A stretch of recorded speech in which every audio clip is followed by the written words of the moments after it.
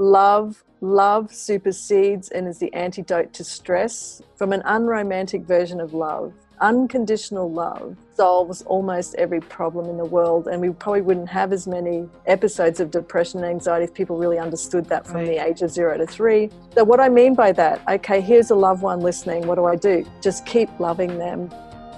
Hello, and thank you for joining our podcast, Hope to Recharge, a show that is designed to bring hope, inspiration, motivation, and some practical tips to those that are battling depression and anxiety, and to those that are supporting loved ones that are going through the journey in this difficult time of depression and anxiety. I'm here to tell you, you are not alone, and we will live beyond depression and anxiety. We will share our stories, one story at a time, in a world of mental health. Together is better. I'm your host, Matana. Thank you for tuning in. Hello, and welcome to Hope to Recharge. I'm here today on a very exciting episode because it's our second episode with this phenomenal guest, Selena Bartlett, neuroscientist, brilliant woman, lovely woman. Last time on episode number 7, she shared with us her personal story, how she was introduced to mental health in a personal way with her sister, and the journey that that her family had with mental illness, and the tragedy of losing her sister, and how she had a career change, and how she went back into understanding how the brain works, not only pharmaceutical, but how the brain works and how can we change certain things in our brain when our brain is not functioning properly. Now, welcome, Selena. Thank you for joining us again. Hello, everyone. If you did not tune into episode number 7 before you listen to this, I really recommend you tune off here and go back to episode number 7 because I think it's a very strong foundation to what we're going to be speaking about today. So, and if you did listen to episode number 7, you're going to really appreciate this upcoming episode. So a lot of people reached out to me after they listened to episode number 7, and they said, we want to hear more about Selena's work and how she developed this whole neuroplasticity in her own life, what she learned about it, how it affected her, and what she does now day to day to implement it and share it with the world. So Selena, let's give a little bit of a quick background. At what point did you decide to go research neuroplasticity? So it was around about the actual day I was sitting in my office, and this was actually in Australia. This would have been 2013, but the seed was planted for neuroplasticity in my lab at UCSF in San Francisco in roundabout, I'm guessing it was something like 2009, because it was a seed that was planted that I hadn't realized until some time afterwards that I realized it grew into a tree. Now, what I mean by that is when I was running a lab at UCSF, I was the director of medications development. So I was developing drugs for alcohol addiction. And I was a pharmacist, as you know, trained neuroscientist. And I had very much a medical approach. And I studied the brain just like that. And I was in charge of coming up with new medications to treat alcohol addiction because there was very few at the time. Now, a young lady set up her lab next to me, and I think it was around 2009. She was trained by Michael Merzenich, and he is very famous for building the Brain HQ platform, which is like Lumosity, but it's one built with more evidence base, and it's called Brain HQ.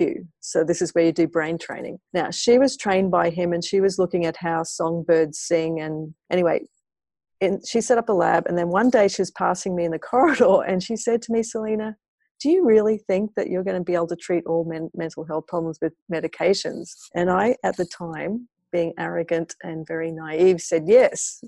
And so she said, come up to my lab. And I went, okay, sounds good. Because we used to have weekly principal investigator meetings. So I went up to her lab, and there she just started. And what she's able to do is look inside the brain of like an animal training. Now, what they do is, and this is going to sound a bit gory, but she could look inside the top part of the brain, and she had them exercising. And I could actually see on the screen, these are adult brains. These are adult animals, not babies. We could see their brain changing, and she was mapping it down to the finest detail. And I went, like, at the time, it didn't really hit inside my brain. Because I was very, very narrowly focused on this one thing. And as you know, my lab discovered that Chantix is good for alcohol addiction. Mm-hmm. So that's what we were famous for. So I was funded by the NIH for all of that work. You know, I think I raised $8 million, Wow. et cetera, and did all clinical trials and everything. Now, then I transitioned back to Australia. In that transition period, what happened was myself, was going through a lot of bad things personally, which I didn't even realize, because I was running kids around, I was running a big lab, you know, et cetera, et cetera. I was getting very fat, very unhealthy, and I didn't even notice. You know, when you're not paying, I was paying no attention to myself. Anyway, so I land back in Australia and I start a lab there, and I was funded to do the same kind of thing. In the beginning, I won a fellowship and another grant.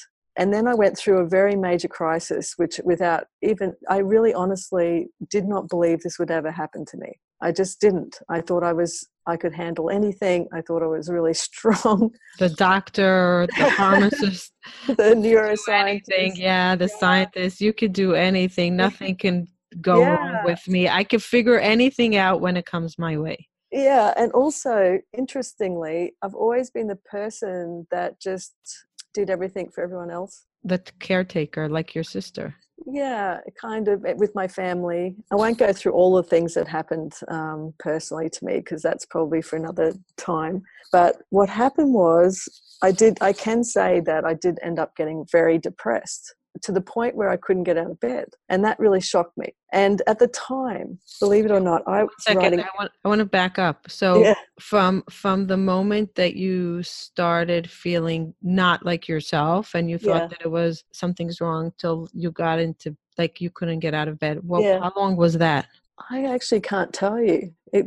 So what happened was, and this is what I want to talk to your audience about, now in retrospect, I can kind of describe some of the steps involved.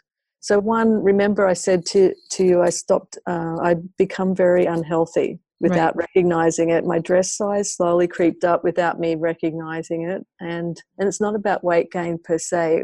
I think that was a combination of how I was handling stress that I didn't even notice or pay any attention to. I got back to Australia. I did start to run a bit. There was a whole lot of things, because you now know I'm divorced. So there's a whole lot of things happening around that. That I don't really want to talk about on this podcast, because it's not really appropriate here. But you can kind of just join the dots there. Right. And so that was going on in the background. Plus, we were transitioning back from America. The kids were struggling, moving back. You know, there's a whole lot of things, starting new labs, trying to raise new money, etc. It was probably... I think it's a slow thing. I think it probably was already happening to me in the US, but I was not paying attention. I thought I could handle anything. And so by the time you can't get out of bed, it's not like it just happened overnight. Right. I think it was a slow, me paying no attention thing. I was running 2 jobs. I mean, it's crazy what I was doing if you actually looked at it. But the interesting thing from your audience perspective is I was actually sitting in my office. This is going to sound really crazy, but I was writing a book chapter on the molecular mechanisms, that is, there's things inside the brain that drive brain resilience, right? So the pathways inside the brain that make the brain more resilient. And as I was writing that book chapter, and I was depressed, right. Wow. I was writing that book chapter, and then this whole huge light bulb. I can remember the moment sitting there writing this chapter, thinking, "Oh my God, your brain has learnt to become depressed." That's what you were like. Wow. Yes. It learned it. It learnt it, definitely learnt it, because it was learning it. And as I keep talking about, and why I'm so passionate about this now, is because then I had to unlearn it, but not unlearn it, but relearn it. Then I was like, oh my God, my brain can learn to be resilient. Wow. You see, while I was writing that book chapter, you see, because I know that I know this is where we get into the spirituality concepts, which is a whole different podcast, because I've been in that realm too now. And it's almost like these things happen for a reason, right? Because at that point, I'd been studying mental health problems for my sister, and I'd been intellectualizing the issues. I'd never, in my opinion, at that point, suffered myself. I thought I could handle anything. That was my approach to life. And then it's sad to say, but it was not until I really experienced something very traumatic myself and went down big time that I really got to see inside the brain in a different way. And that determined, maybe from a different place in your soul, you were determined to figure it out, because the pain was much stronger than seeing somebody going through it, but actually experiencing it. Exactly. And also I realized, so I should step back and say I did see a doctor, and they did give me a plan to take medicine and to see a psychologist, and I just refused it. I just couldn't take the medicine because because I'm a pharmacist, and I just know, and this is not against that, okay? So I don't want anyone, this is me, this is my very personal experience, okay? So I want to put that out there. This is just anecdotal evidence, and it's just my experience, and I've been studying the brain for 20 years. Mm-hmm. And drugs and everything, and running labs and I see everything. I know a lot of stuff, right? So it's a bit different when you're coming from that perspective, and I want to put that out there because some things really help people in that moment. Right. And it's necessary in order to heal. It's so necessary for many people. And and then I did see a psychologist too, but I only lasted on to 2 visits, and that's because I recognized very clearly that I had to rewire my brain. And I need to stop you for a second, because I'm afraid I'm going to forget this question. Yeah. You said that because you knew pharmacology, you did not want to take medicine. Is that because is it because of the negative or the positive of what you knew about the brain, that you said it can overcome the positive that I can get from the medication? The medication is good, but it also has a lot of chemicals that I don't want to bring onto my body or expose myself to, because I know I've made medication. I know what it goes into it. And I rather take the harder route of learning the brain a little bit further and figuring out how I can fix it, because I know that I can. That certainty that I know that I can fix the brain, I'm going to do that versus exposing myself to the negative side effects of medication. Yeah, so basically there's all of those elements, but I want to put out there, at that moment I did not know that I'd be able to rewire my brain. I set about doing it very intentionally because I'd just written a book chapter about the underlying mechanism inside the brain that drives learning. Because I knew that you could learn to become resilient by doing brain training techniques, and no one had really written that out for me for depression at all. I just thought that's what I'm meant to do. I don't know where it came from, don't know why I did it. It's completely against anything I'd done in the past, but it was like almost, maybe you could call it a divine intervention. I don't know. I would never have said that at the time, but now I do, 6 years down the track. Yes, I do know about all the positive effects of drugs because I was developing them. I also know about all the negative effects because I watched my sister go through a lot, and I know about all the side effects, and I knew if I went in that pathway, I'd probably have to stay in that pathway for a long time, and I just wasn't ready to do that. I would have probably done it if I really had to do it. And so it could be that the answer to that question is that maybe I wasn't as depressed as someone else. I don't know the spectrum of depression. I've never been totally clinically depressed where I've been put in a hospital and I really am catatonic and can't move. So I can't speak to that. Like maybe some people would look at me and say, well, you're probably not that depressed, Right. And that could be. It could be. But I mean, the reason I end up at the doctor is because I was standing on a bridge, just FYI. Wow. So I did have suicide ideation. I'm not going to say I didn't. Wow. And you had kids at the time. I did. And the thing that saved me was I was walking my dog around on a walk, and that's what saved me, to be honest. That's when I went to the doctor, because then I realized that maybe I need to. Were not positive, and you need to do something about it. Yeah, and so that's and then that was the turning point. That was the rock bottom, and then everything since that time really, as you know, it's a slow trajectory forward, but that was the rock bottom. So I haven't really ever been back to that place. Wow. And I don't intend to, because it's like a spiral I worked out from a brain perspective. And once you get into the spiral, it's just harder to take the steps up. So what I like to say now is I like to help people scar that part of the brain so you can just put in a bridge, because you don't want to, like, because life is up and down. So there's no like up, up, up, up, up, up, up, up. Right. It's up and down. But I just don't want to ever go back all the way back down again, because it was just hard work coming back up. Right. So what I noticed, and this is where I think maybe your audience might benefit from, is what I noticed, and this is one way to tell how your brain's going on a daily basis, is what I noticed was the sky never looked blue again. It was, as I kept going down, the sky, even if it was really blue, because Australia's really bright, it looked really grey. Physically grey, and the trees didn't not in your mind, in your eyes. In my eyes. The trees didn't look very bright. Didn't notice flowers. I was just noticing a dulling of everything. Wow. Which I thought that might be something of interest to the audience, because what I now know from a brain perspective is, of course it is, the brain's turned down. I've turned it right down. I haven't got anything positive going on inside there. I wasn't in control of any of this. I was letting my brain dictate all of this. Right. So that's why I say to you, we've got to teach people how to become the boss of the brain, not let the brain take over, because it does, and it does it at such a fast rate. That's the beauty for me of being a neuroscientist and having that happen, is that I could actually see and feel and know what was going on.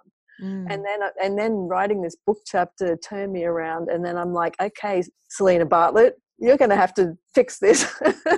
Wow. And you're going to, and I set an intention after a very specific event to say to myself, okay, you're going to teach your brain how to change. You're going to start on day one, walk outside. There was a little waterfall in the park outside the apartment that we were living in at the time in Brisbane. You're going to go and look at that waterfall and just find something good in it. And that's kind of how I started the process. I remember the day. And it's been a journey since then. And then I'm like, oh my God, I got all of this so wrong.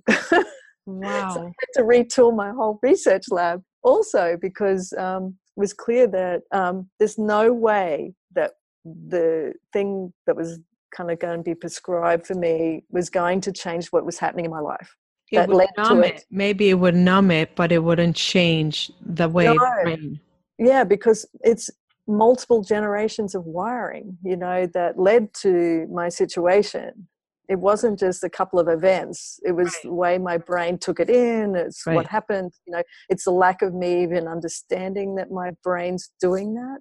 Right. Because you said the word, my brain learned to be depressed. What does that mean? What was that light bulb? My brain learned to be depressed. What does that mean? So it means that the brain's got wiring, and like just as you learn a language, right? So if you are focusing on learning a new language, right, then you have to repeat a certain sound, and you repeat and next minute you're not even thinking about it. Now, if every morning I'm waking up and the sky's looking grey, eventually the brain is thinking it's pointless. But is it every day we're thinking that? Is it like when somebody is teaching the brain how to be depressed, as you say, you taught your brain how to be depressed? So I wouldn't say me, I would say my brain was doing it. Your brain. So I was set up from previous generations too. Do you know what I mean? So I'm more susceptible to that than I realized. You were pre-programmed to be susceptible to depression. Yes, without knowing it. And go back multiple generations, right? But I was the super strong person.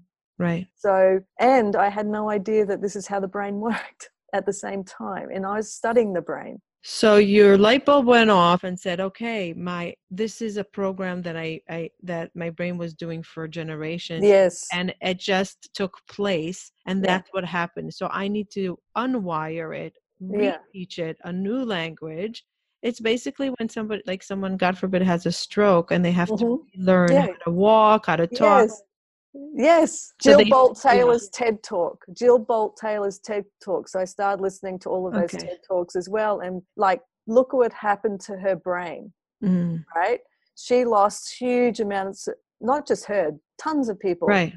they lose huge amounts of capacity in their brain. Right. I hadn't lost all the capacity in my brain. Right. It was just the way my brain was functioning. Right. So I had full capacity of my brain. And so in that light bulb moment, it's like, oh my God, if someone like Jill Bolte Taylor can rewire her brain, why can't we teach myself first, because I have to do it myself first, why can't we teach other people to do that for depression, anxiety, schizophrenia, bipolar, all of these things? It made total sense to me in that moment. It's like, oh my God, we can teach people how to train the brain for resilience, to make it, because the brain's really strong. Right. Really strong.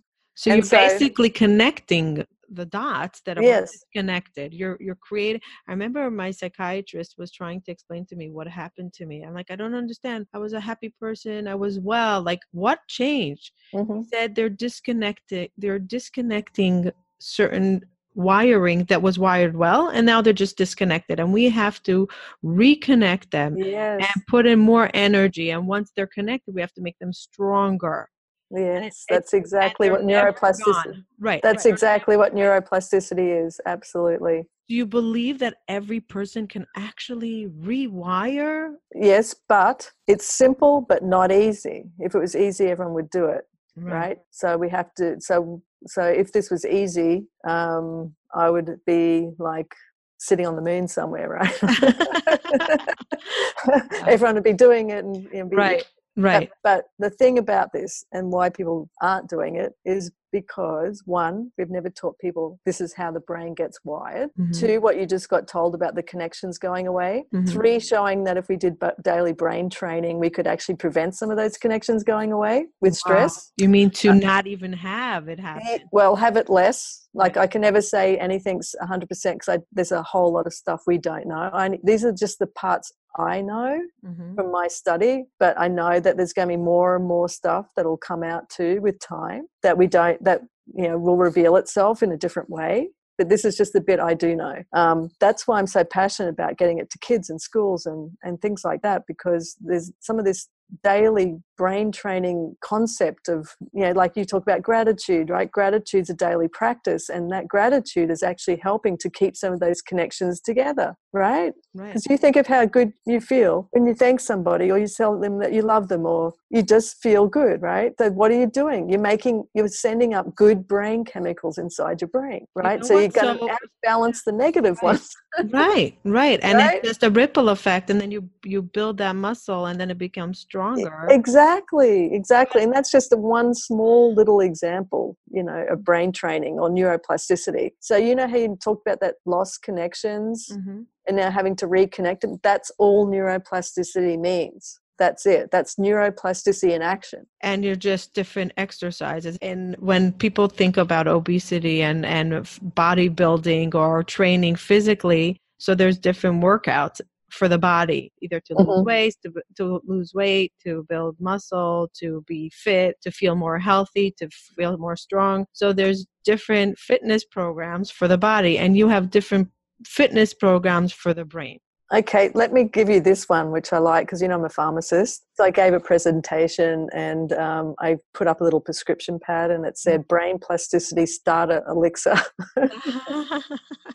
Okay, so it is number one, engage, as in set the intention when you wake in the morning that you're going to train your brain. Then stand up tall, push your shoulders back, and immediately what you're doing is already taking control of some aspect of your brain health. Then just exercise and move your body. Like, even if you can't, just move your arms or something. You're going to get the dopamine flowing, which is really good for you. Number three is if you're struggling with wanting to reduce weight, because that can lead to people being upset, unhappy sometimes, just to try skipping a meal, for example. Then what we'll talk about later is how to stop the brain, the MIGI part of the brain, which we haven't talked about, but that's the part of the brain that's super reactive to all of the negative things going on. So that's the rewiring concept and I call it having a MIGI moment. Like, we're not even really aware that MIGI's going off. And that certainly was my case. I had no idea. I was just letting the brain take control. And the first thing I did was to start to notice MIGI moments and stop them and take a pause. And so that I could engage that top part of the brain to reconnect again.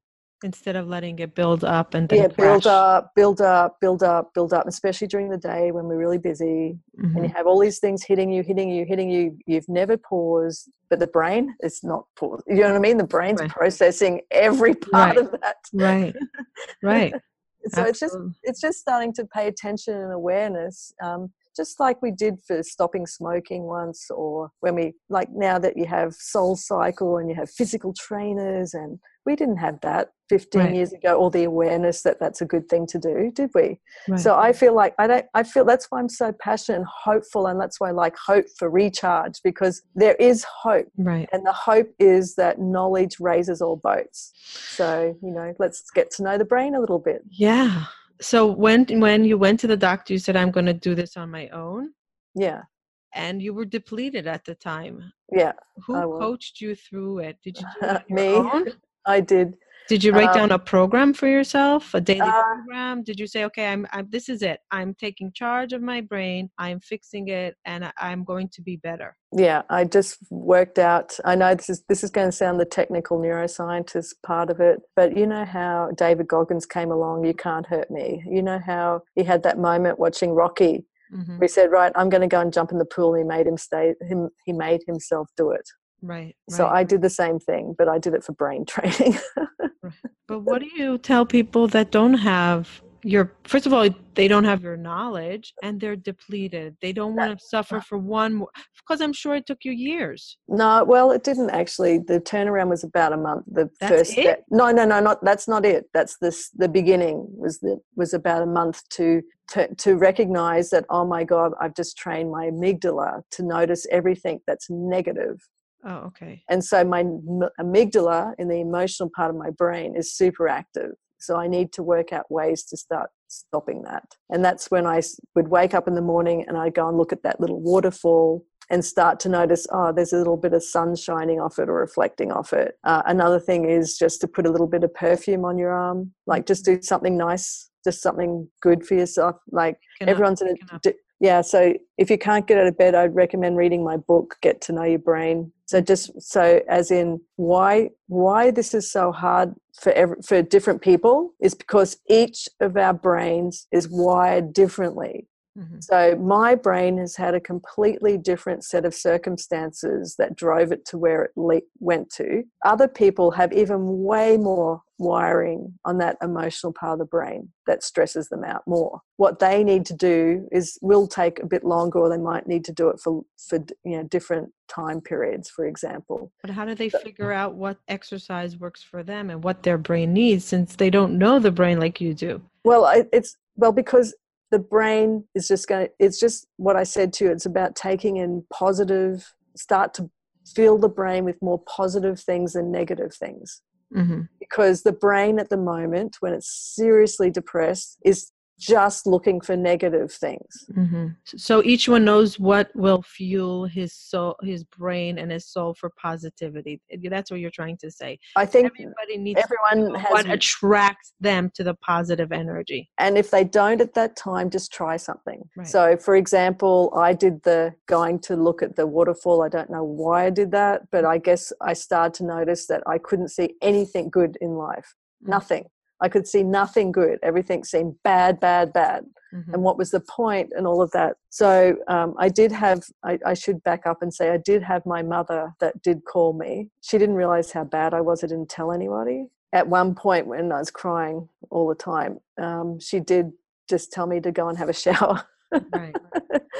For example. Yes, absolutely. I spoke about it in one of my first podcasts that if you have somebody that can motivate you to just take a shower, something changes. Yeah, exactly. Even if it's 1-2% more energy or a little bit more refreshed, or you feel a little bit more negative. Yeah. And I think positive for that moment. Yeah. And so you do know I'm building an app too because of this purpose. And I think having your community, so if people can't get out of bed, at least we have technology, and it does help in the beginning. So even if you're part of a small group and you don't have a family support system, and I didn't have a huge one. My partner, my now ex-husband, he certainly was not around at all, which was also driving my depression at the time. I'm not blaming him completely. I'm just saying.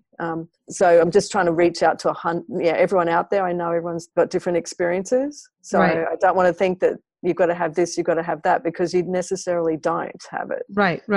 But what we all do have right now is a phone.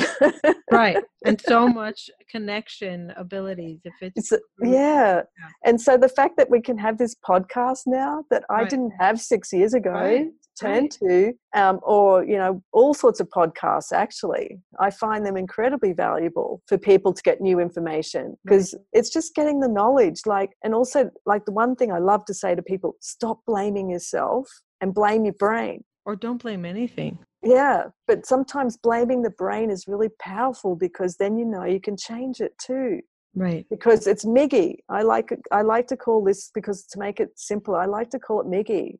Miggy's been wired from millions of years of evolution. Mm. It's not even to do with your family necessarily. And that's why you can't really unpack it. So that's why I set about to do brain training, because I knew I could never really understand where the wiring came from, because we can't really, because it could have been my auntie from 5th century. Right. Exactly. And it's not, there are triggers that cause us to go into this direction. And anxiety is similar, but in a different way, right? Mm-hmm. Worrying about our future. And I've had that too recently in the last number of years, because of menopause and divorce and other things. Right. So I just want to tell you Right. that it sounds really simple, but just understand that Miggy's been wired, and it's wired for a good reason, and that's to keep you alive and safe. Wow. That's its primary job. That's it. Wow. It's very old. It's the most hardwired, oldest part of your brain, and it's coming up out of your spinal cord, your brain stem, then you hit the amygdala area. Its primary job is to keep you alive, and it's done a great job, because we're all sitting here having podcasts. I'm still alive, but it's also got these design flaws, and one of them is taking in negative things at a high rate over positive things, especially if you're wired for that. But what's the purpose of taking? Why? Because it makes you escape from bad things fast. Mm-hmm. So as an example, a car's coming across you, you can jump out really quickly. Right. The other day I was running on one of my favorite trails, and I ran past this woman, and she jumped like crazy just because I scared her. But I'm like, oh my God, her brain's really hyperactive. So I could tell that she's got a really strong Miggy. Whereas that could have been me 6 years ago. Right. Anything would have triggered me, actually. That's another thing to notice. What I noticed was, if something dropped, I'd have a really big reaction to it. Because we're super hypersensitive. Yes. Right. Yes. And it's and that's wiring, right? It's wiring. I have that. So what's a good exercise to do for that? Well, this is the daily thing where you got to do your deep breathing. You have to notice that you're having a Miggy moment. Is that a term? Miggy? I call it Miggy moments, because it's just, I like to call it that, because it's just telling yourself, oh, it's just the way my brain's wired about this. It's not you. It's just, I've got to train that, because it's like what you're doing right now. I'm not surprised. You have so much going on. It's a lot, really. You have kids and partner and business and now a podcast and summer and I'm not surprised you're going off, to be honest. I'd be shocked if you weren't. But is there any way to have a calm Miggy? Yes. Well, that's what we do. You can read. That's what I'm saying. It's been wired for a long time, but you can actively, just like Jill Bolte Taylor, when you do this daily exercises, from the minute you wake up, you set your intention that you're going to be training your brain to take in positive experiences over negative experiences, then you're actually actively rewiring that part of the brain to calm it down. How many minutes a morning how many minutes every day does someone, a practical person that wants to actually say, okay, fine, I listened to this podcast, I'm inspired, I want to start doing this. How many minutes do they have to devote to this exercise? I would do it. The main thing is to get started. So I like to tell people 1 to 5 minutes in the morning before you get out of bed, just to get started. Because if I say to you what I actually do, then you won't do it. And that's because I discovered something that's very powerful, and it's just changed my whole life. My life's in a completely different place now than what it was. But now I do, I run every day. I'm plant-based now. I do a lot of different things because I know it really works. But in the beginning, I was just doing 1 to 5 minutes just to see if I could turn it around.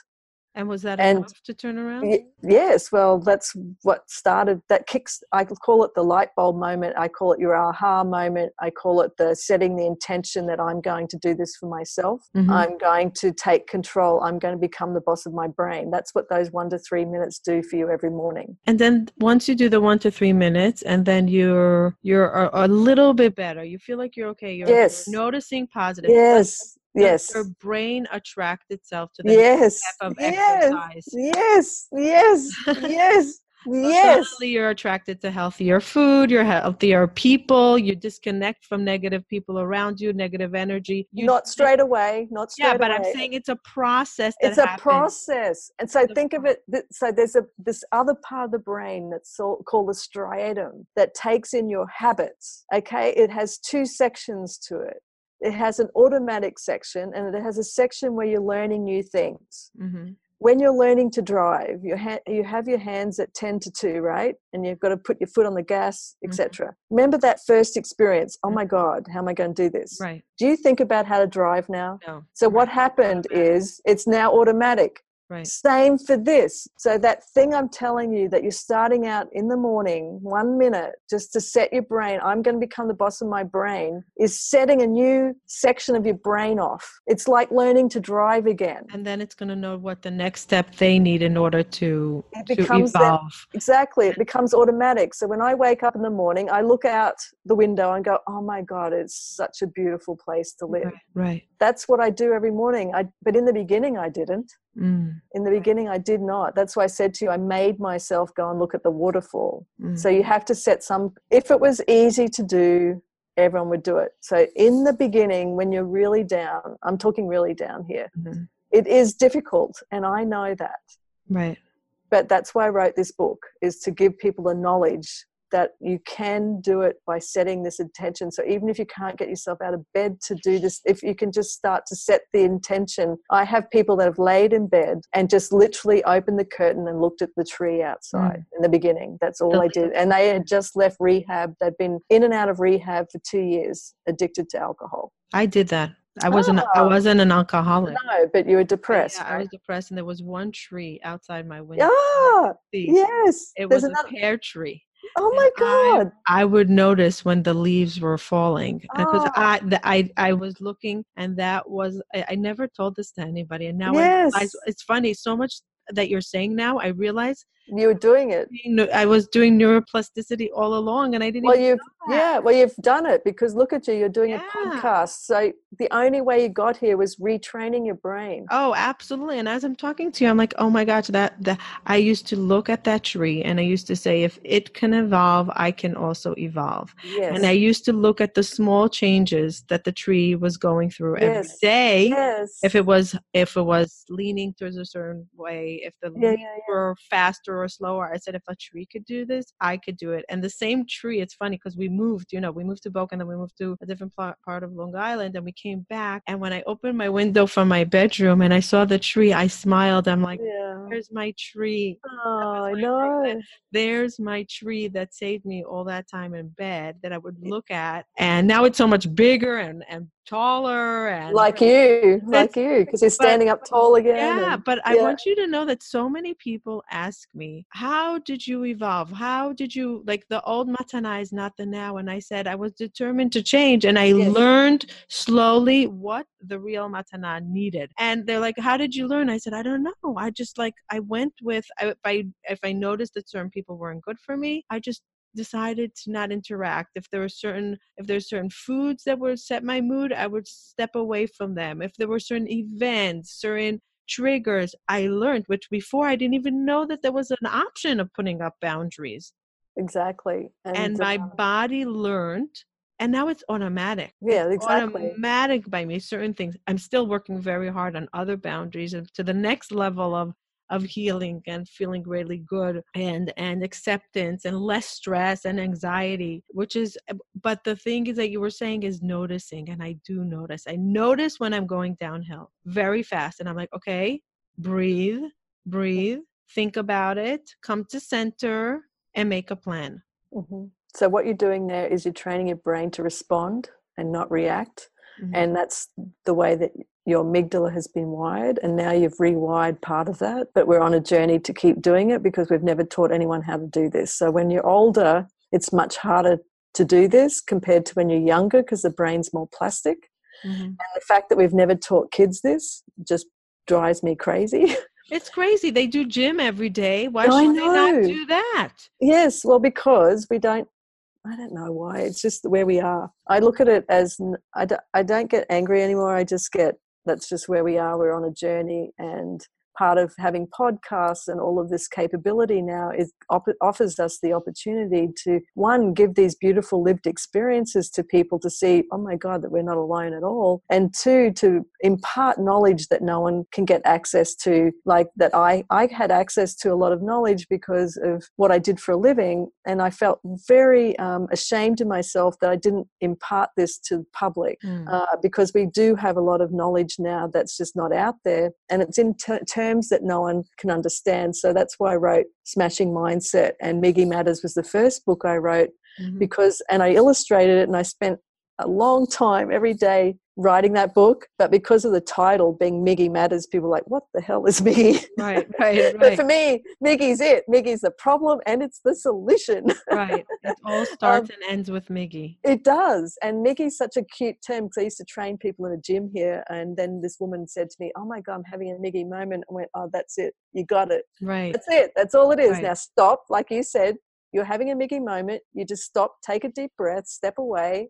And what you've done is given a time for your top part of your brain to respond more rationally rather than just go off on its normal pathway. Right. Because remember, the way you react to things is often just how you learnt as a child, or how your mother did it, or how your father did it, or how your grandmother did it. Right. So that was all learnt, right? Right. Right. So when we're rewiring the brain and we're doing neuroplasticity, we're basically setting up a whole new way of learning to do the way we respond to people or things. Right. Now, just remember this, mirror neurons, your kids are copying you. So you're passing on a new way too. Absolutely. And that's going to go on for 3 subsequent generations. Right. Wow. So, you've just changed it. The role modeling. Oh, and you've just changed the trajectory of your family's history of how they responded to things. Right. Wow. It's so incredibly powerful. Like, and the coolest thing of all is taking my teenage daughter through this, thinking a mother can't do. I was doing it for myself, but my daughter obviously went through something too because of the divorce and everything. And I'm thinking, can I do this for my daughter? Because, it's hard, mother to daughter. But then, I just did the simple things. I just did the little candle with the positive message. I started the simplest things. I didn't tell her what I was doing. Oh, she wasn't aware. No, I couldn't, because then she's a teenage girl, 14 at the time. Right. And of course it's up and down. This is not a cure-all, and everyone's different. I want to put it out there. We're not all the same, and not one thing's going to work there's not one, like, as you said, like the tree worked for you and I, but maybe someone else doesn't love trees like you and I do. Right. But you know what I mean? It's the simple, daily, tiniest little things that kickstart the brain to start making it. The brain's powerful. Make the brain look for the good.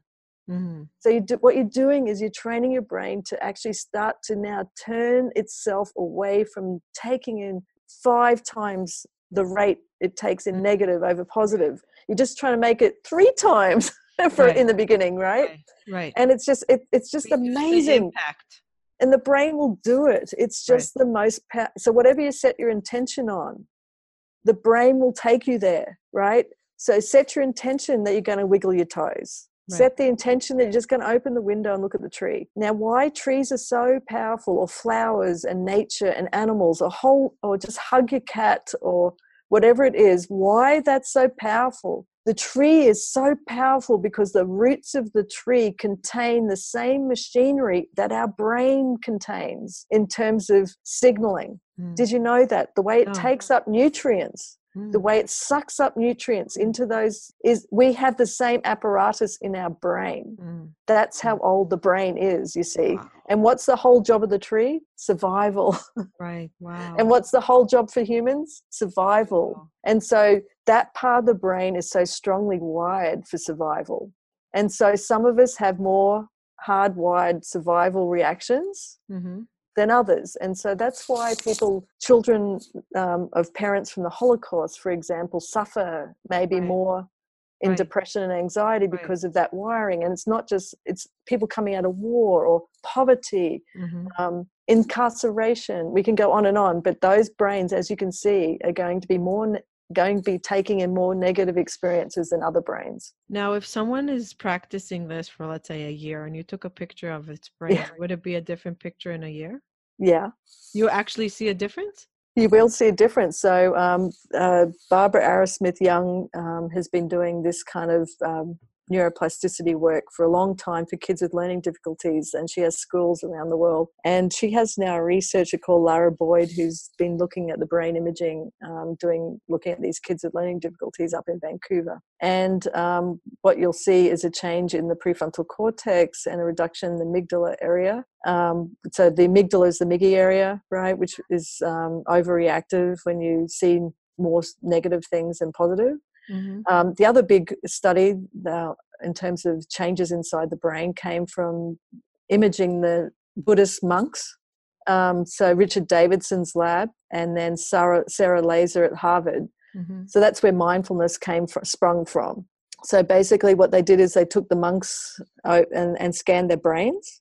And what they showed was, and this is a lot of practice, but it's very severe brain change. So they have an increased insula, which is up in the top part of the brain, the prefrontal cortex, and a reduction in the amygdala area, such that when they put off some scary thing next to the brains being imaged, the monks being imaged, they didn't have any reaction.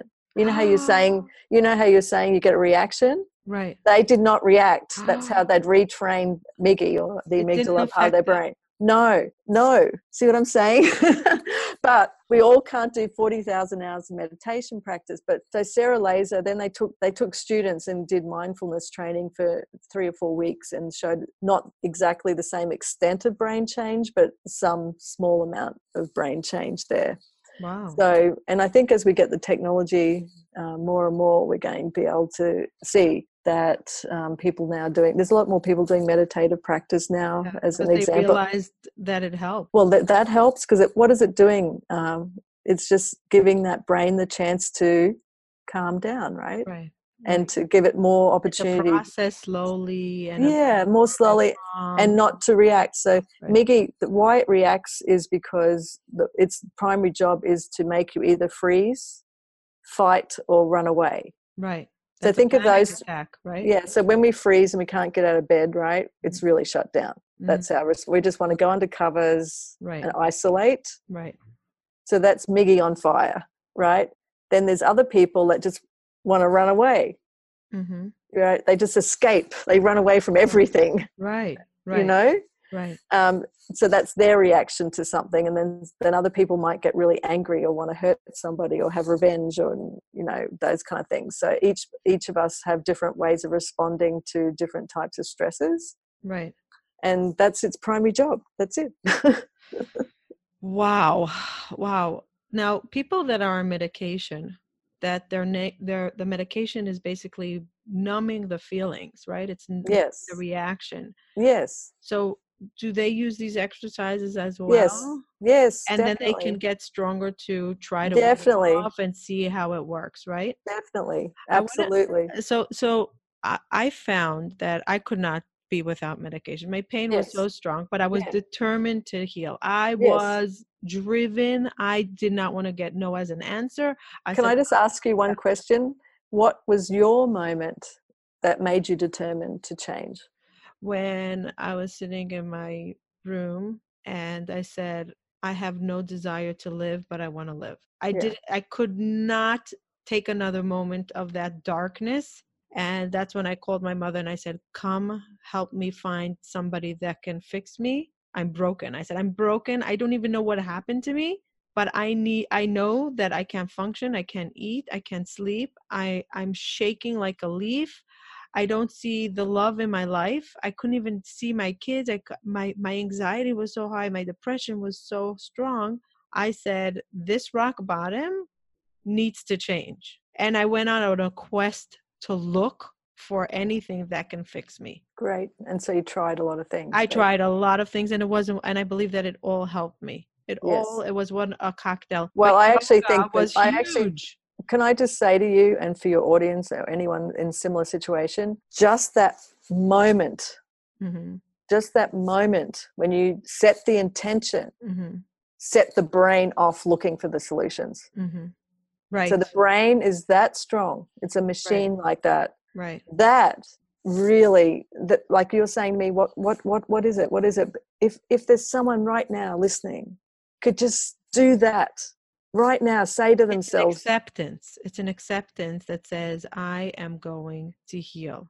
and know that you can. Right. Know that the brain is so strong. Right. It will do, like, and you can practice. You can even test it out. Like, just go and look at something positive right now, like the tree or the flower. And even if it's just a tiny change, a little feeling that makes you feel better, even if you just write a little text to someone, say, oh, thank you for helping me, or just the tiniest little thing, and notice that makes you feel better. Then you see that you are the boss. Don't let the brain be the boss anymore. So when you said that to your mother, you took control of your brain. So a lot of people tell me about loved ones that they live with. They'll say to me, well, the reason why you healed is because you were determined to heal, and you were looking, even though you were depleted, you were searching, you're on a quest. How do we get our loved one to go looking when they're not aware that they're how about putting earphones in on this podcast? It's not going to work. Not going to work? No, because people that don't want to accept the fact, or a lot of people feel victimized. Oh, I feel this way because I was abused as a child. Oh, well, that's true. It's true. They love playing the victim. They don't realize that they need to take action to not become the victim and live their life versus blaming everybody around it in their life. Yeah, well, I was doing the same thing too. We all do it. The question is, at what point do we say, okay, even though I'm a victim, I feel sorry for myself. I'm noticing the pain. It is there. It is real, but I need to change because I'm not willing to live the rest of my life in this state. Yeah.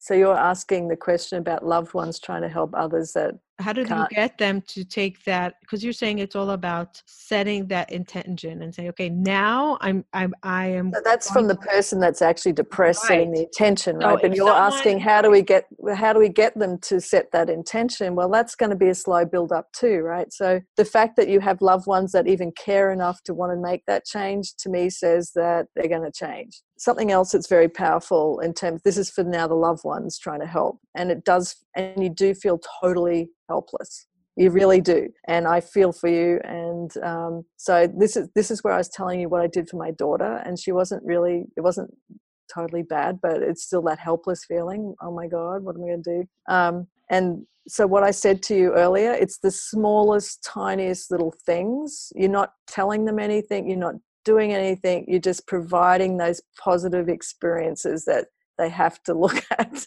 Yeah.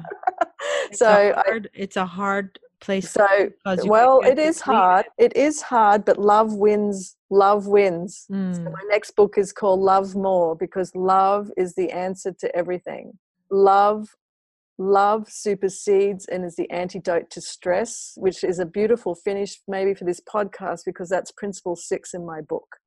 From an unromantic version of love, unconditional love solves almost every problem in the world. And we probably wouldn't have as many episodes of depression and anxiety if people really understood that from the age of 0 to 3 and previous generations. But that's just not going to change, right? We can't change the past. So what I mean by that, okay, here's a loved one listening. What do? Just keep loving them. Take them flowers. People that suffer from mental health problems do not get flowers. Take flowers. That's it. Because as you said, what did we say? We looked at a pear tree. I looked at a waterfall in the beginning, the first steps out, right? So find those flowers that person likes, whatever it is. Is it a song, a walk, a meal, a kind word? A meal, a piece of chocolate. Right. Whatever that person. Do you just keep showing up even if they're horrible to you? This is what unconditional love is. It's love without condition. Very few people really, it's very hard. But if, as I said to you, if this was easy, no one would be depressed. Right, right.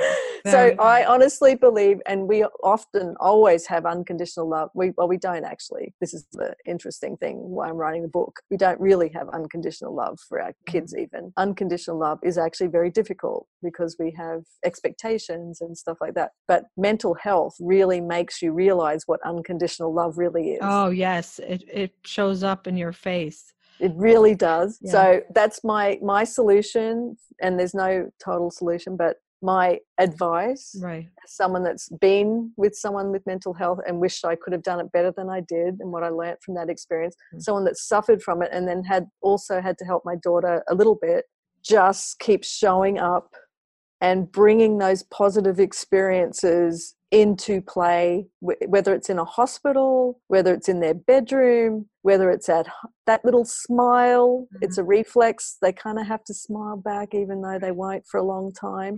What I've seen is that love heals. Right. So even the worst of relationships where people have been really nasty to you, love wins always. I love that. It just does. Oh. And love, and what I mean by this, it's not some airy-fairy thing, honestly. It's endorphins, it's serotonin, it's dopamine, and it's oxytocin. And what are all those hormones? That's what we're trying to get. We get some of those with the drugs that we might take. We're lacking it when we're depressed, and we need to. Yes. And that's where the food thing comes in, right? Because we now know the microbiome promotes serotonin levels. I notice myself when I eat more vegetables, I am just vibrating at a completely different level, so much happier in some ways. But that's harder to do in the beginning, right? It's the last thing you want to do. So, but this is from a loved one's perspective. What we're trying to do here is drive people to want to set the intention like you did or like I did. And it probably was leading up to me making those dramatic changes, which I believed happened to me for a reason.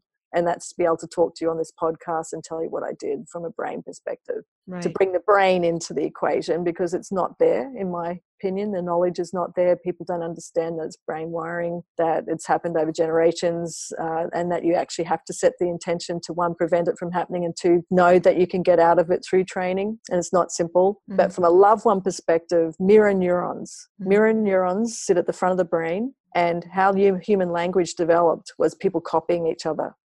So even if you go in there and it's really difficult when someone's really depressed, because no one wants to be around depression, no one, it makes you feel sad. Go in there with a smile, because you're promoting positive, you're promoting it. And if that's not going to work for them right now, because that might make them feel worse, because then like, oh, how come you, just take green nature, flowers, or take something that you know is incredibly dear to their heart, that only they know that you know matters for them. Because just knowing deep down, somewhere deep down, that you have that rock of a person behind you is just everything. That's true. So few people have that. So few people, so much loneliness. And so that's why I think people listening here probably are those people, is my guess. Otherwise, they wouldn't be listening. They wouldn't even care. Right. Oh, absolutely. They're looking for anything. And I'm with you. To hold on to. So the other thing I want to tell people listening is that I'm very compassionate to your situation, because every brain is different. And when you really understand where it all came from, and if you really understand it, you cannot but be compassionate to that person's situation. Right. Because each of us are 2 steps away from potentially being in that situation if we're not doing training, each of us might face something that we can't describe could happen to us. Wow. So that drives the compassion. And without that, it is hard to stay there. And so I do understand what you're going through. It is not easy. But just what I did was, and it's just through kind of my knowledge and my background, and I guess I am an empathetic person, maybe, I don't know, but probably too much sometimes, is that I just, even when people are nasty to me, right, because they didn't like my choices or stuff like that, I just kept sending them love. Reacting with love, and it bounces off eventually. It's so weird. Eventually it does. But you have to stay in it for some time. Yes. But isn't it worth it? Yeah, It's if you too much. really love someone and you want to hold on to them, yes. And Absolutely. even if you don't even love them, honestly, but you care enough to Yeah, be there, right, if you can just show up, even a text message, right, just keep, even if they don't write back, just keep texting right, and right. send little emojis Yes. of, of flowers or Horse. trees. I'm Yes, serious. Or little yes. smiley faces with glasses, It's all, so true. and that's enough sometimes for them to then set the intention. My husband did little notes. Oh, Little he's notes, and beautiful, man. I was not aware of it at the time that that's what he was doing, and I was rolling my eyes, and now afterwards I was like, oh, he was bringing me back to center. He was Yeah, reminding me that he's there for me. Now he does notes as a ritual, and I appreciate it, but I was poo-pooing it for a little bit, and I was like, but I I know, because we realized take that. things for granted, But don't we? now I go into my brain and I remember those little notes where he left them for me. And it was in places like my dashboard, my wallet, my coffee, in the bathroom, by the sink, on the mirror, tiny little notes. And he would bring me back to center. And I'm sure it made a switch of me knowing someone's thinking about me, someone's here with me. Yeah, it goes in subconsciously because you're reading it, your brain is processing it. Right, right, This is the bit I want to emphasize. Like, right, you may think you're doing nothing, it's having no impact, and it might be a couple of months even, and you'll be right, like, oh, this is pointless. right, But the brain is processing right, it, and what you're doing is allowing their brain to start to see something a little bit more positive than right, just keeping processing on the negative. right, So just remember that it's a brain processing mechanism, and the right. brain's incredibly strong. Selena, we have a few more minutes, and we didn't even touch upon the sugar. I know How sugar, fast and can we discuss also the the, tracing, like I know the tracing. How that's, do you think we could do it in 10 minutes or not? well, we can try. So I think one thing for certain Because that a lot of we're people building wanted to know about the sugar. yes, that, well, so that's the key, right? So what did we talk about? You said about this connections going down, Mm-hmm. and then having to rebuild them. So what are some of the things that make it harder to rebuild? Look at it like that. Drinking alcohol and eating too much sugar and high fat awful food actually makes it harder to do the reconnections. Oh, so you're basically making a healthy environment for the neuroplasticity to work and take shape. Yes, yes, Oh, so you're basically taking a ground that's old and with no nutrients, and you're putting on fresh soil, stuff that will grow the grass fresh yeah. and So quickly and healthy. yeah, so people are drinking alcohol and eating high fat food and sugar as medication. Mm-hmm. Just as drugs numb your brain, so does that. And that's because in Miggy, where Miggy sits, Mm-hmm. it's calmed down by alcohol and sugar. Mm-hmm. So it's like a medication. So think of it like a medication. Mm-hmm. And that's why when you get stressed at the end of the day, you go for chocolate or wine, Right. right? Because that's the way the brain wants to get rid of stress because it doesn't like too much. Carbs. I run to carbs. Yeah, me too. Bread, I love bread. Yeah. So yeah, sugar was my thing, just to let you know. So I have to let the audience know 3 things about sugar that are high that you wouldn't realize, and why it's hard to lose weight too if you have too much sugar and high fat foods. Sugar is 75% of all food now. Mm-hmm. My lab was recently published showing it's as addictive as alcohol and nicotine. That binds to the same places in the brain that alcohol and nicotine bind I'm not to. shocked about that. No. But we were shocked to show that it actually changes the brain, the physical structure of the brain, in exactly the same way that alcohol does. Wow. It takes down those synapses, those connections in the top part of the brain, Mm-hmm. which drive your impulse control. I have a friend that was addicted to sugar, and she said that even if I don't, she said even if there's a tiny bit of sugar in something, and I won't tell her, like a dressing, she said I can't have it because my brain detects it, and then I crave more and more and more, and I can't stop. Yeah. Isn't that interesting? Yeah. It's just like alcohol. So her brain's wired differently to someone else's. Same, like some people can drink a glass of alcohol and not have a second. Other Right. people will go to a Right. whole bottle or more, right? It's the same thing, because that sugar is relieving a lot of stress for that person, and the brain's learned how to do that. Right. See what I'm saying? So that's Yes. why So that's why taking out sugar, if you can, by reducing it and replacing it with something else, is really highly valuable to help you kickstart neuroplasticity. So this is the other thing now, that's on the neuroplasticity side, because it's medicating your stress, right? We need to be able to medicate your stress with something else, like exercise, breathing, and other things that are more healthy for you and your body. Right. So the other thing about sugar, so too much sugar is actually made up of fructose and glucose. Now, the fructose part of sugar activates your hypothalamus to tell you that you're still hungry. So that means when you go to eat your next meal, you never feel full. So what happens is the sugar doesn't let you sense these two peptides called ghrelin and leptin, which tell you you're full. So it's not just calories. Like you look at sugar and say, oh, it's not much calories. No, but sugar doing all these other things at the back end. Wow. And the body can't handle all the energy from fructose.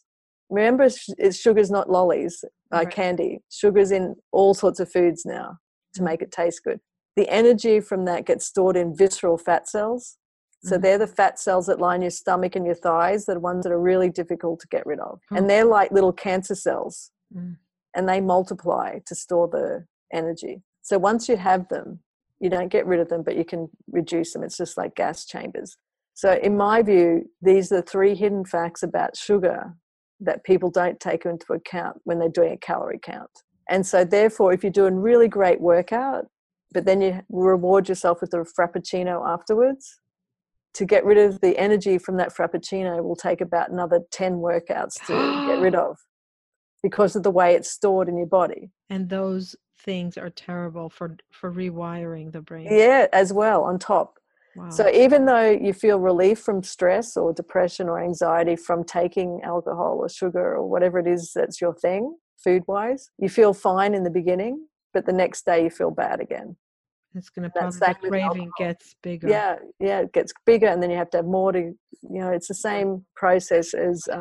And just to let you know, that's exactly why I got bigger and unhealthy.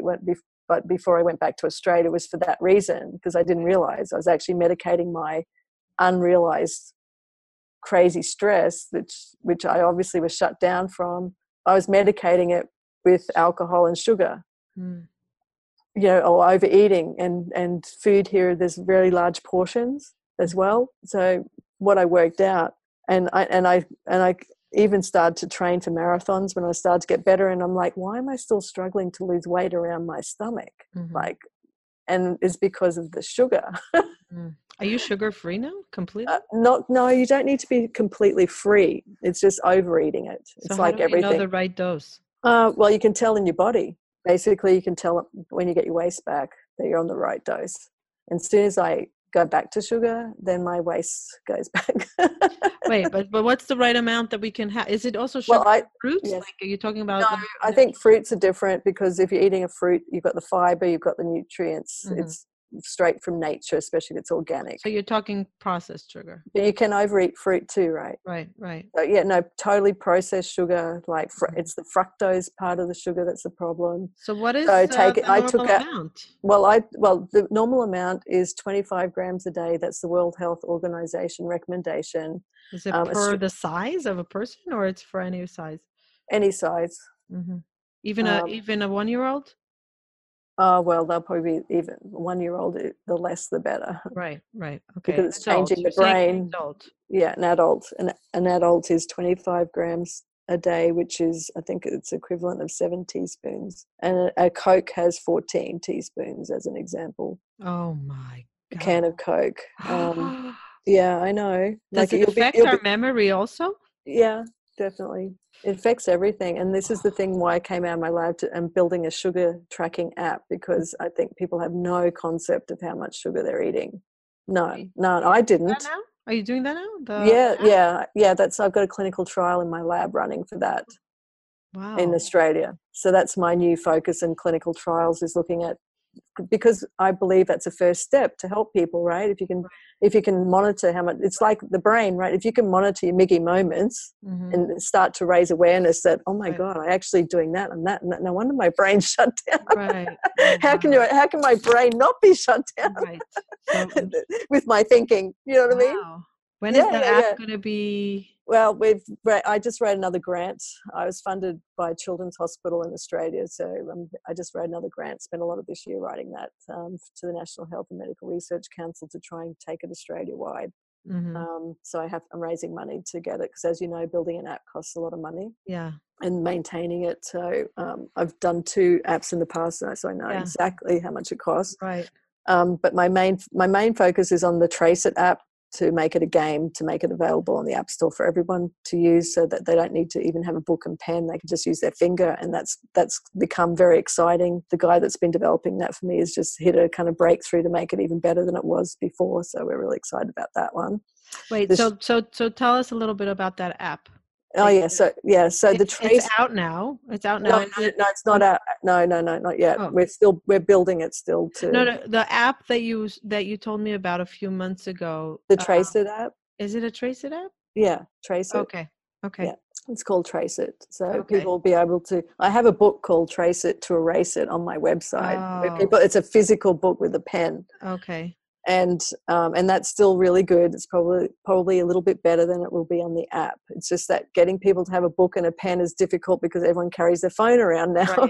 Right. So that's why I decided I had to digitize it. Right. And we can measure stuff and give feedback, etc. So that's why we're doing that. But this came about because of a program that I was working with someone in Australia who was working with people that had learning difficulties and bipolar and addiction and all sorts of things.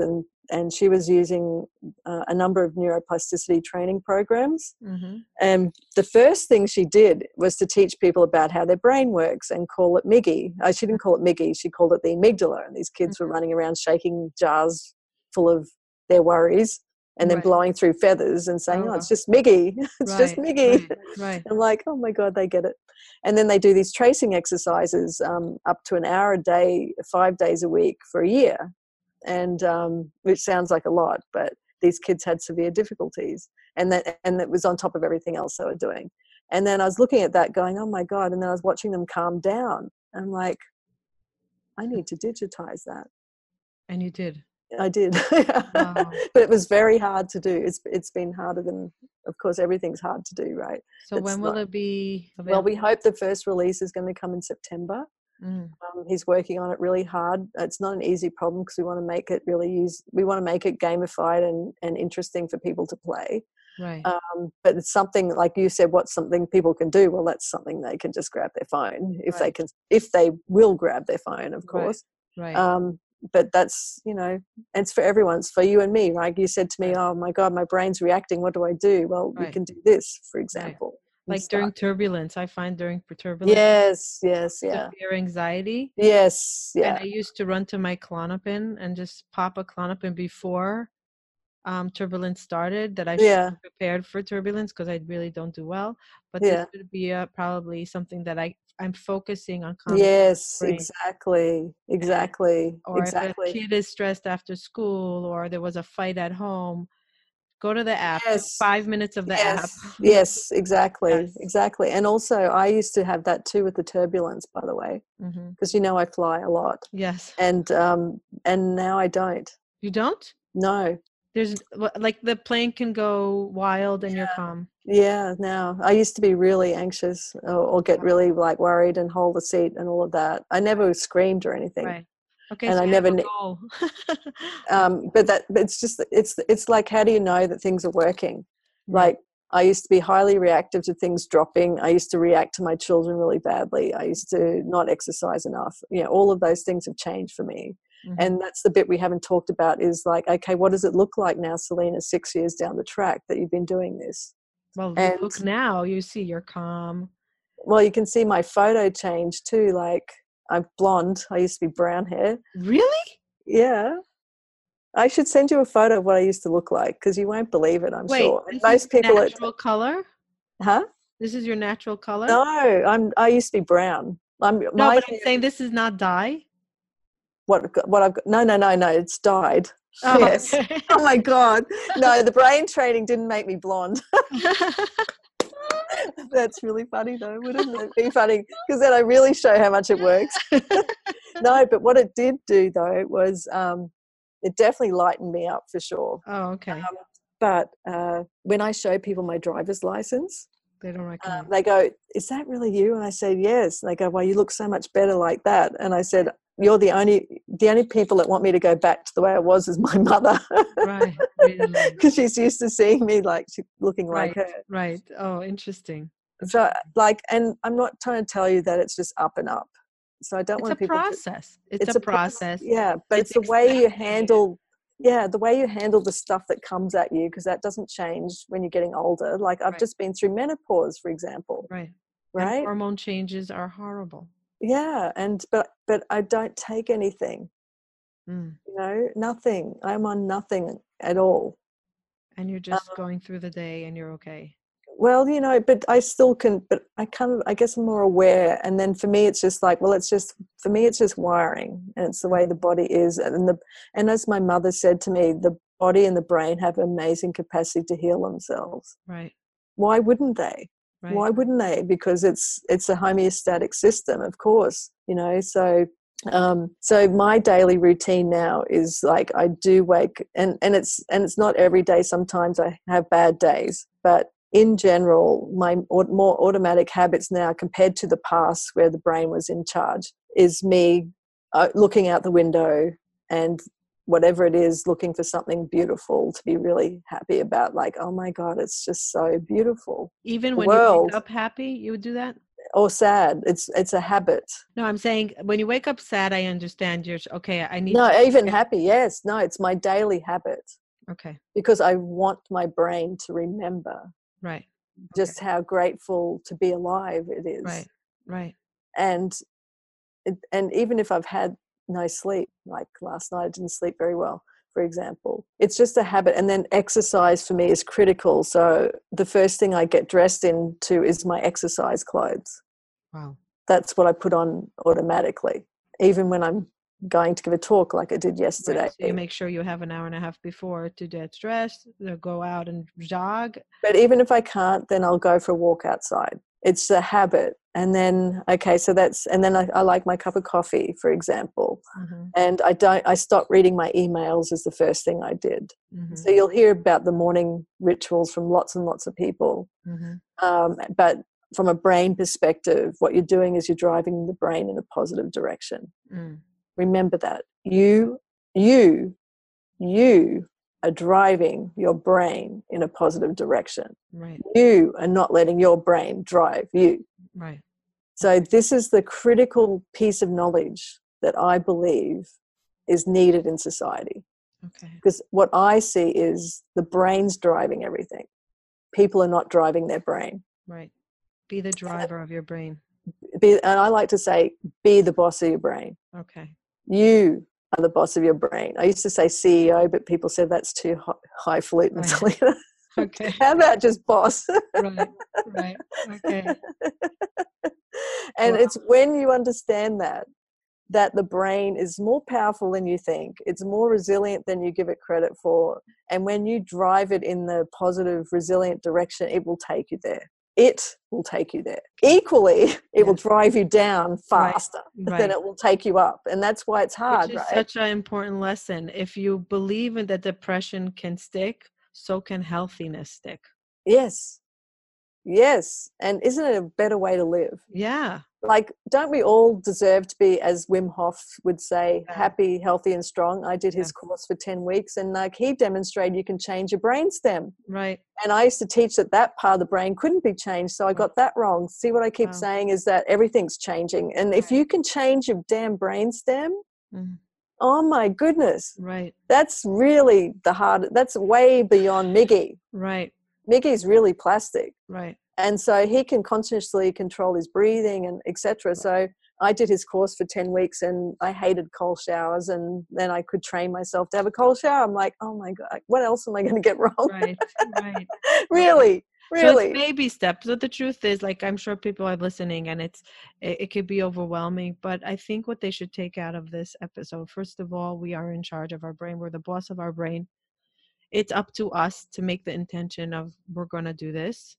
And it's starting small, and it evolves. When you start small, your body, your brain will know what's the next step to crave. You know best what's good for you. You don't need anybody else telling it. to you or teaching it to you, you know it's about starting 1 or 3 minutes in the morning, get through that, noticing things, and trying to make the small habits of the negative into positive. Yeah, and drawing a line in the sand to the past. Mm. Like you did with yourself when you called your mother, like I did. You have to draw a line in the sand, and I did this at the beach. Mm-hmm. You put a foot over that line and say, I'm No moving more. forward. Right. Because you cannot ever change the past. Right. And don't attach who we are to the past. No. No, but this is what I love about neuroplasticity, and why I keep doing it more and more, right? Because it's like, wow, how far can I actually take this thing? Because the brain's got a billion circuits and trillions of synapses, right? So we haven't even got to the aging and Alzheimer's piece, right? Dementia, I'm going right? to do another one because there's a lot of questions about memory. Yes. People asked about what happens when they take medication, and I know that when I took medication, it erased a very big part of my memory. I was very sharp, and I remember details, and it's gone. So people asked, is there any way to bring it back? Yeah. Well, you know what I discovered? I did this color breathing meditation on a flight back from Australia last week, and it brought back these long memories that I thought I'd lost. Mm-hmm. It was really amazing. So we're going to have to do a little bit more. We'll give you some time to breathe, but maybe we'll do about bringing memory back, exercise for memory. Yeah, the working memory tests. You can see. Cortex. Yeah. I want to ask you 2 questions. Practical tips to implement one's daily routine, which we just spoke about, memory, and grow the prefrontal cortex. And also calm Miggy. Yeah. So as you're noticing Miggy moments, these could be worrying about money, could be worrying about your kids getting into college, it could be worrying about someone cutting you off in traffic. Right. Just someone cutting you off in traffic, if you go over and over in that, what are you doing? You're worrying Miggy. You're making it more reactionary. So just becoming aware of how many Miggy moments you have in a day raises the awareness of what's driving you. So that's one of the exercises I like to do, is to have people just to start there and just start to pay attention, become more aware of that kind of thing too. And for memory? And for memory, like the tracing exercises are really good. Reading's really good. Exercising, cardiovascular exercising is absolutely excellent to bring back. Yeah, oh yes, because you're stimulating blood flow to your brain, oxygen. The brain needs tons of blood, tons of oxygen. And what's happening as you're starting to your memory's fading, or you're getting into menopause, you've got hormonal changes, is you're not getting enough. And the breathing, right, itself is allowing the brain to get more nutrients to survive. So those simple things, or all of those simple things, are like, nutrients for your brain. And what about foods that are very good for brain health? Yeah, well, I find eating plants, vegetables and fruits that are organic and natural, I found them to be excellent for me personally. Somebody said the walnuts and blueberries, they read from somebody that there's some kind of effect. Do you know anything about that? No, I don't. I've never studied it, but I'm sure each of those, it just feels right to me. Like if you can reduce the amount of meat that you eat and increase the number of plants and vegetables that you eat, and take out some of the carbs, that in itself will have an effect. And what about alcohol? Well, yes. Alcohol really affects. They say a glass a day is healthy. No, yeah, I know. You don't believe in that? Well, yeah, I have a glass of. I love red wine, and I have a glass a day. And I'm an alcohol addiction neuroscientist, as you know. Right. But definitely too much alcohol, there's no doubt that it affects your memory. Right. But a little bit is okay. If you have like a half a glass a day with dinner, it's fine. I think so, but the jury's still out, really. Right. I mean, but yeah, I'll let you know if I still have my memory. Somebody asked about foods first thing in the morning. Well, I do intermittent fasting, so I try and skip breakfast before I do my run. So I'm doing intermittent fasting, is where you don't eat for 16 hours and you eat in over an 8-hour period, or 14-12 if you 14-10 if you exercise. Right. So I found that to be incredibly good for my brain. They've shown through research studies that it actually promotes brain plasticity. Eating less often and having some gaps in your eating is actually really good. And even feeling hungry is excellent for you. What about eating before sleep? Definitely cut out food before sleep. Like if you can cut out food 4 hours before sleep? at least, yeah. At I least. think there's no doubt about that. Yeah. And someone asked, what is the main meal of the day? Because I know fruit till noon, everybody's talking about fruit till noon. I don't do that. Yeah. I think I do the intermittent fasting. So when is your biggest meal? Lunch? Dinner. But I eat at 5. At 5. I eat early and then I walk afterwards. So I think the key in all of this is portion control, moderation, and exercise. So anything you can do to move your body. The more you move your body, whether it's standing instead of sitting, whether it's walking outside, moving your arms, anything to move your body is good for you. I actually think exercise is the elixir of life. Yeah. It promotes, yeah, if you can. I mean, okay, let's just talk about, if you can, I guess on this podcast, it's ultimately that's the goal. Right. Is to get to moving your body as much as you can. Right. It's really true. A lot of people that are huge athletes and they're severely depressed, but they use the run. Yeah, but without the exercise, what would happen? Oh, you mean they would be even so much worse? Definitely. Oh, okay. So they should be grateful for the fact that they're exercising. Absolutely. Oh, okay. So that I know that people doing triathlons, marathons, ultra marathons and things like that. And I mean, as you know, I'm a runner. It definitely helps enormously. Right. Probably to keep me medication free. Wow. It stimulates new brain cells. It stimulates the production of oxygen and blood flow. It's just got so many good things to it. You don't necessarily need to be running. Yeah, it could be whatever it is. Your body just needs to move. It's because we're evolved from animals. We just have to move, and we're not moving enough, and that's leading to depression too. Just the lack of movement. Right. So there's no doubt in my mind that exercise is probably one of the number one elixirs for life.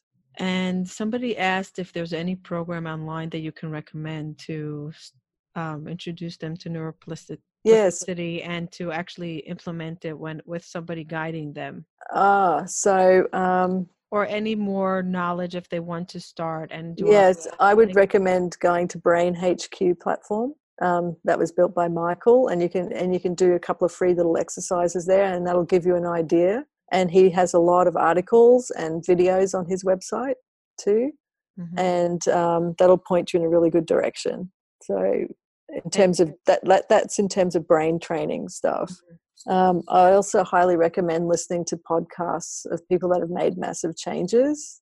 So I really love the book by David Goggins called Can't Hurt Me. And if you don't like reading, his podcast, his audiobook is the best audiobook I've listened to. Right. And I know it might sound extreme, and he is on the extreme side, but remember, he had adverse childhood experiences in the score of 10 plus. Right. Extreme. Right. See what he did in terms of turning it around, and he took control of it and he did it. And it sounds like he did extreme things, but you don't have to even go that extreme to make small changes. Right. But he is a fantastic example of neuroplasticity in action, in my view. I agree that the audio, I actually listened to it once on the way back from Israel. Yeah. I didn't have the book, and I wanted to listen to it, and I was so much more impressed by him surviving his childhood than the actual crazy things that he did afterwards. Absolutely. And he's not alone. See, the reason I got into David Goggins and end up on Jesse's course with you is because of David Goggins. Oh. Because he, to me, was like, see, you could do it. See, you can do it. And but I know and I didn't even know he was going to write that book or anything at that point. Right. He was just, to me, he's just one of millions of people. And each of us, he might be a little extreme, but each of us have the same kind of thing going on. And we're doing different spectrums, and over multiple generations. But he just set the intention, as you did, to do it. And it wasn't easy, was it? But look what happened. Right. Do you know what I mean? And even if you don't want to go that extreme and look like him and do what he's doing, and I don't recommend necessarily we have to do that, but even if you just want to get up every day and feel good about being alive, right? That's something in itself, to know you can do it, and you just have to keep listening to people that are doing it. Even when you see everything black, and a month later, by practicing gratitude, You see it great. So things will start shifting. Yeah. Shift. Yeah. And it happened for me, and I have a lived experience with that, and that's where I developed. That's why I stepped out of my lab. It's why I decided that people should understand about neuroplasticity and know that the brain's just wired like that, and it's why I built my first app, etc., etc. All of this came from my lived experience. We're so grateful that you went through, we're sorry, but yet grateful that you went through the experience, that you were a neuroscientist that is willing to go and research in order to change things for others that don't know the brain. Yeah. And bring so much hope and exercises to the world, practical exercises to the world, that people could say, yes, we're going to retrain our brain. We're going to take charge of our brain. And that's where we got to the brain health together, because as you can see, it's all about it doesn't take out mind and spirit, by the way. That's a whole different topic, but it's the physical connections, which is just the brain. Right. You know what I mean? The wiring that you can prep your brain and get in control of it. That's why I'm so passionate. Yeah, because that piece for me, it's about giving healthy food to the brain. Messages to people about the brain, and for them to give themselves messages on a daily basis. It has to be daily basis, even when it's good. What I want to point out here, that a lot of you are listening because you're either word depressed, or with some kind of a mental health issue, or living with somebody that's struggling, and you're having some kind of a thirst to understand, or tips, or hope. But I want you to know that it's very important. What Selena's saying is, even when you're doing okay after your episode, continue living that life of healthy feeding brain, because the relapse can come back. And if it does that form, that even in the good times you're not doing the exercise, the relapse is going to probably come around. Yeah, I call it building the bridge and maintaining the bridge across that part of the brain that likes to go into that spiral, because you don't want to go back there. And I think that's what you're saying is critical, to be honest. Because we forget when times are good, we'll forget how important. When it's hard, we'll do anything. We're going to look for anything. We're going to try anything. But when things are good, we're like, oh, okay, I'll forget about that. I'm not going to meditate today. I won't exercise today. I'll eat junk today. Yeah, it's like dieting. That's what I'm saying. It's like you're adopting a healthy lifestyle. It's a healthy lifestyle adoption for life. It's a habit that we have to keep no matter what. And plus, it's just the most beautiful habit, right? Who doesn't want to have peak experiences? Right. Yes, absolutely. And feel great about living. Right. Yeah, so my first app was called Live a Vital Life, Right. So Selena, I'm sorry we went over time, but I think it was super important.